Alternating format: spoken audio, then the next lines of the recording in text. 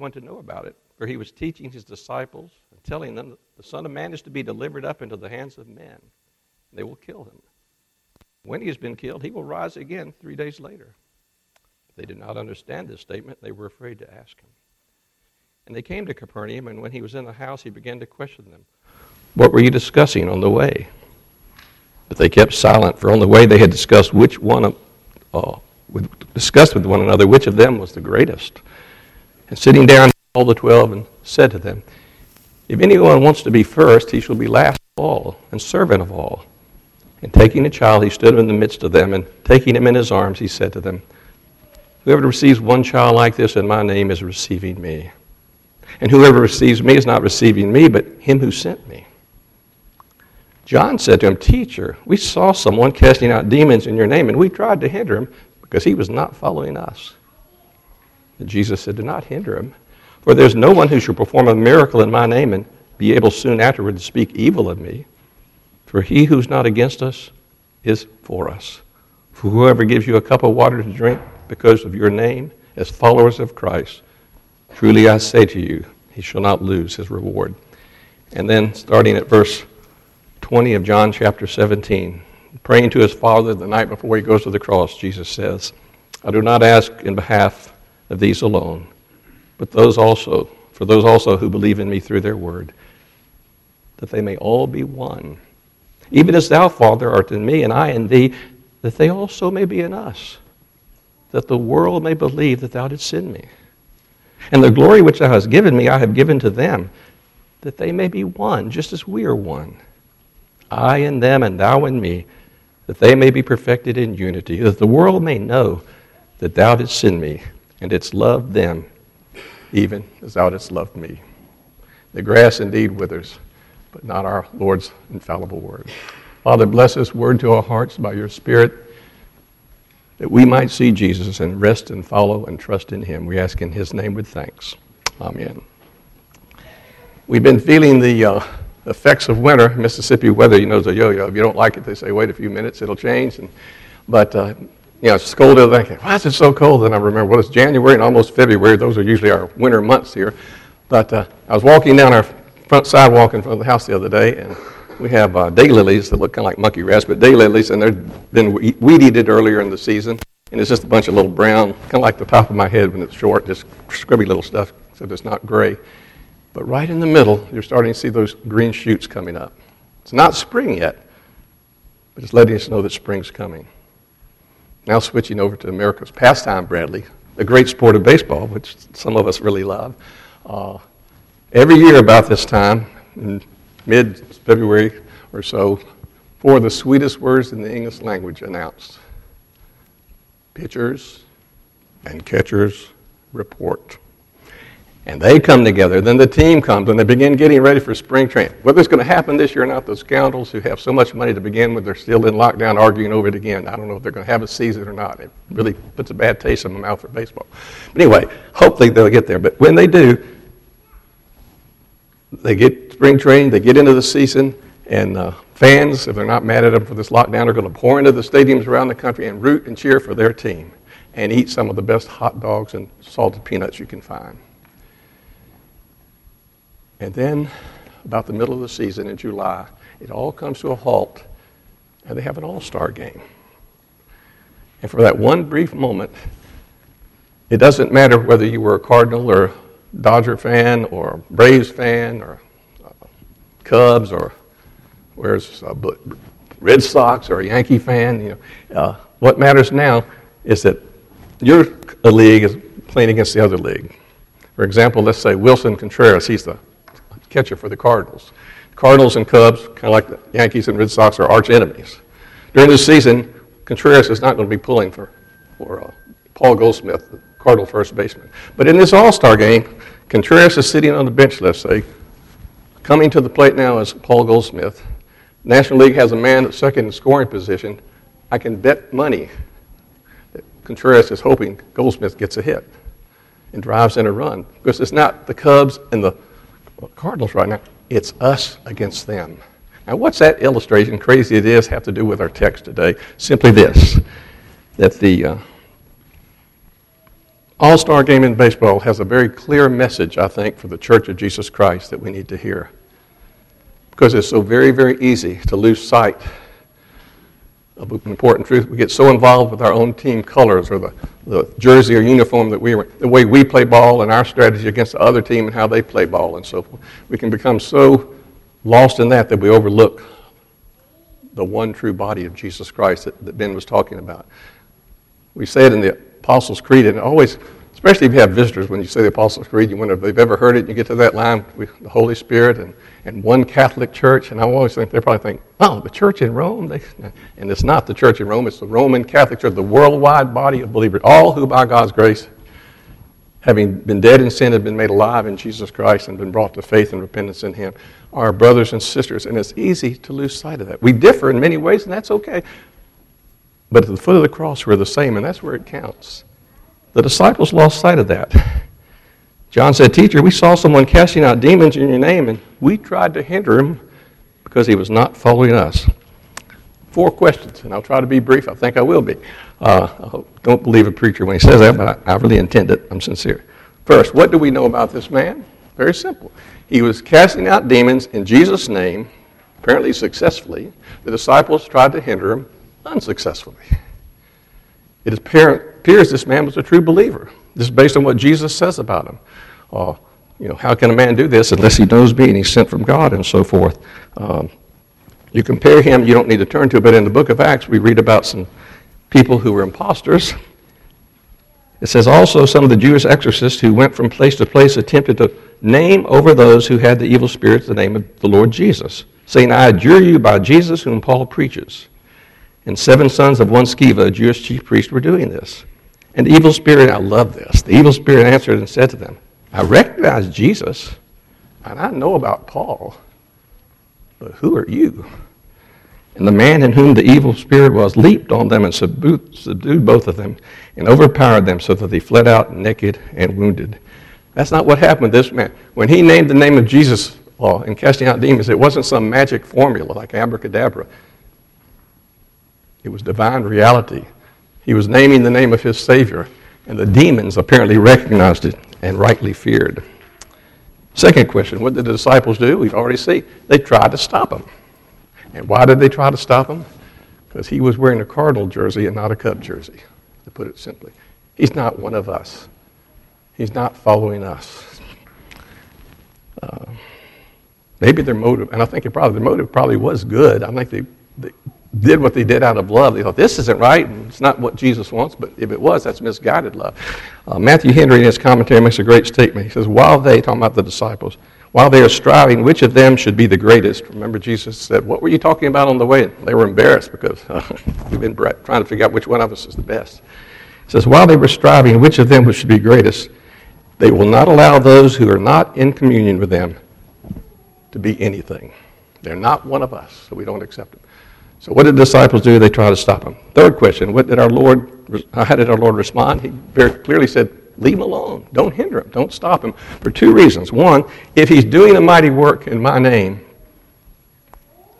then he won't soon speak evil against me. In other words, he must be for me if he's doing this. If he has the faith to do this and cast out this demon, he will also have the love for the one who gives him the power to cast out that demon. Remember when Nicodemus came to Jesus at night? He didn't know for sure who Jesus was yet, but he knew it was something different. How do we know that? He said, "Teacher, we know what? You're from God. Why? Because of the things you do." You're talking about the miracles. You'll see it in the margin of my Bible. I don't know what your translation is, but in mine, a lot of times when it says miracles or wonders, in the margin it says attesting miracles. God did not have his people perform miracles or perform miracles through them to prove to us that God exists and he has power. He doesn't need us to defend him. He did it so the people around, say Moses or Paul or someone else, would know that this one has power because he represents me and he speaks for me. And that's what Nicodemus was realizing. You couldn't do this if it weren't for me, if you didn't know the Lord. And that's what Jesus is saying about this man. He couldn't do these works if he didn't know me and love me. He's not going to speak ill against me. And the other thing he said is, if he's very common, but if he's working for us, he's not against us, And notice he uses the plural. Not just me, but if he's working for us, he's including us in that body. nothing done for Christ's followers, or actually that we do for anybody, non-Christians as well, that we do it in the name of Christ and for His glory, is small or insignificant, even if it's nothing more than, as he says here, giving a cup of cold water in His name. And let's realize this, that there's no neutrality with Christ. Once a person, now some people live and die and never hear the gospel. They'll die in their sins and they'll be rightly judged because we all deserve that. Romans 1 says they had sufficient witness through creation to know that they're sinners and that there's a God who made them and so forth. But some never even get the opportunity to hear the gospel. But some who hear it obviously don't accept it, at least not at first, and hopefully later in God's grace they will. But the point I'm making is once you have truly heard or encountered Jesus Christ, you and I cannot be neutral. There's no gray area. There's no holding pattern. Well, let me think about it. And well, we can think about it, but while we're thinking, we're still lost in our sins. We're either for Him or against Him. Just like this, there's no such thing as, well, I'm almost a Christian. Well, you may be almost a Christian, but you're still not. Or I'm almost dead. You may be almost dead, but you're not dead yet, or so forth. You can't almost know Christ. You're either for Him or against Him. And that's what the Lord said. This man is not against me, so leave him alone. And then the last question, what lesson are we taught from this? And I've highlighted it in yellow because I didn't want to miss it. And it's simply this, and it's what Ben was emphasizing. We're to love and accept all brothers and sisters in Christ, no matter how much they differ from us. We do differ in talents, as Ben said, in doctrine, in practice of the sacraments, views of eschatology, the way we do worship, the kind of music we sing, the way we do ministry. And it's not to say one way's better or more important than another. We all have our purpose. We all have our convictions and our beliefs based on how we interpret Scripture and understand it. But at the end of the day, even among all these differences, if and only if, because all the rest won't matter a bit if this doesn't count, if and only if we are kneeling before the cross of Jesus Christ and crying, God, have mercy on me, the sinner, and believing in Him and Him alone and His righteousness and His blood, only then are we His children. And when we're His children, we're brothers and sisters. We're family. And in an earthly family, I'm a family of 3 children that I grew up with, myself and a brother and sister. We love each other, but we're different. My mother was different from my father, and it's true with all of us. We have like similarities and differences, even in that family. So within a single church, you're going to have differences. Within a denomination, you have differences of belief.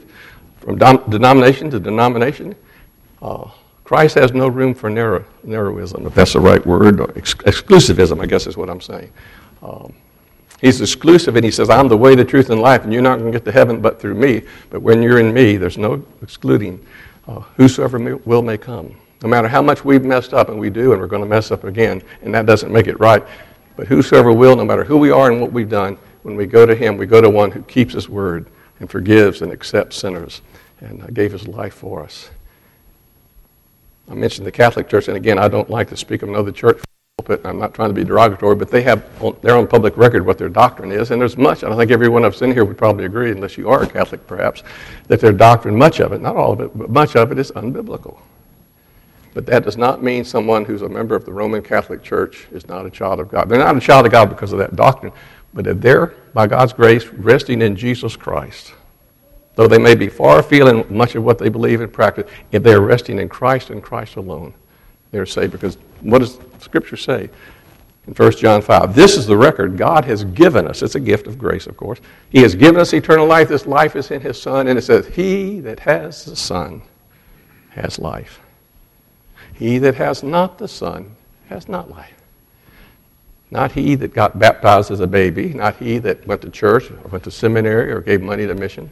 When I used to have a little devotion at the jail, which I hadn't done in a long time, I used to take my pen out and tell them in that verse, I say, let this represent Christ. It's very simple. We're sinners. Nothing we do is going to save us. You either have Christ or you don't.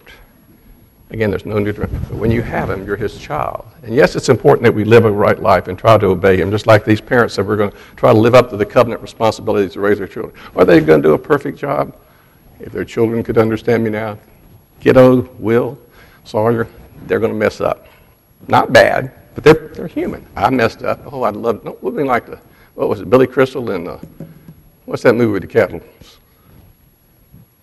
When they go out on a cattle drive, somebody help me here. Somebody's as old as I am. Thank you. Y'all read your Bible, we watch movies. Okay, City Slickers. And remember, there's somewhere in that movie that said, I wish we could have a do-over. Well, often in life we don't have do-over. We're going to mess up, but our Savior doesn't. But the point is, no matter who someone is, and that doesn't mean we shouldn't try to instruct someone who may be far feeling we need to do it in love, as the Bible says, speak the truth in love and humbly. And though we think we have all the I's dotted and T's crossed, the creeds that we believe and based on the Scripture, hey, we may get to heaven and find out we were wrong about some of it, but we're not wrong about Jesus.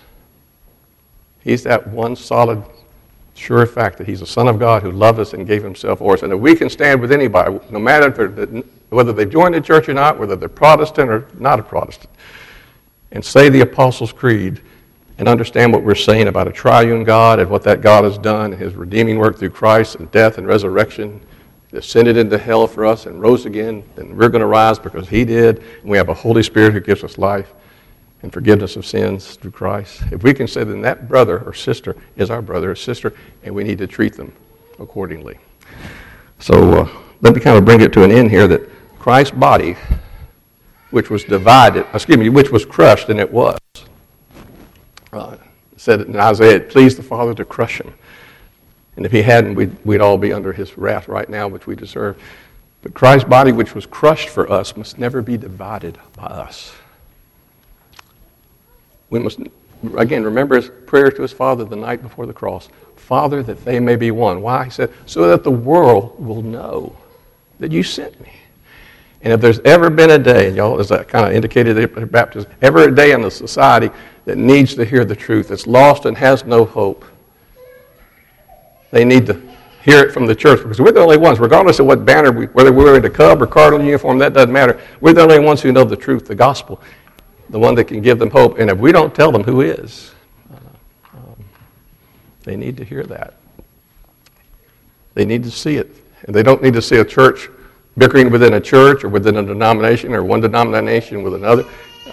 They need to see that, yes, like Peter says, be ready to give a reason for the hope that's in you, that we belong to Christ. Somebody's telling me it's time to finish, and we're about to do it. Let me simply say it this way. The Lord knows those who are his. We don't always do. We can't see in their hearts. But may we, unlike the disciples, never try to hinder or stop someone who is serving or following Christ, even if they're doing nothing more than giving a cup of cold water to someone in his name. Father, give us grace. It's easy for me to say this. It's not always easy for me to follow and practice what I preach. You know. You see me when these people don't see me, and you see what's in my heart and mind. Others around me don't even know that. But we ask your forgiveness where we fail. We ask you that more and more you would unite us by your Spirit, that we would live in that unity, no matter how we differ otherwise, but that we would join hearts and hands at the cross of Jesus, that a lost world might see that you sent your Son, and that they too might know him. We ask for his sake, and we praise you in his name. Amen. That closing hymn is all about this. The church is one foundation, one Lord, one faith, one birth, regardless of your jersey. And that's great. 347, number 1, 2, 3, and 4. Sing.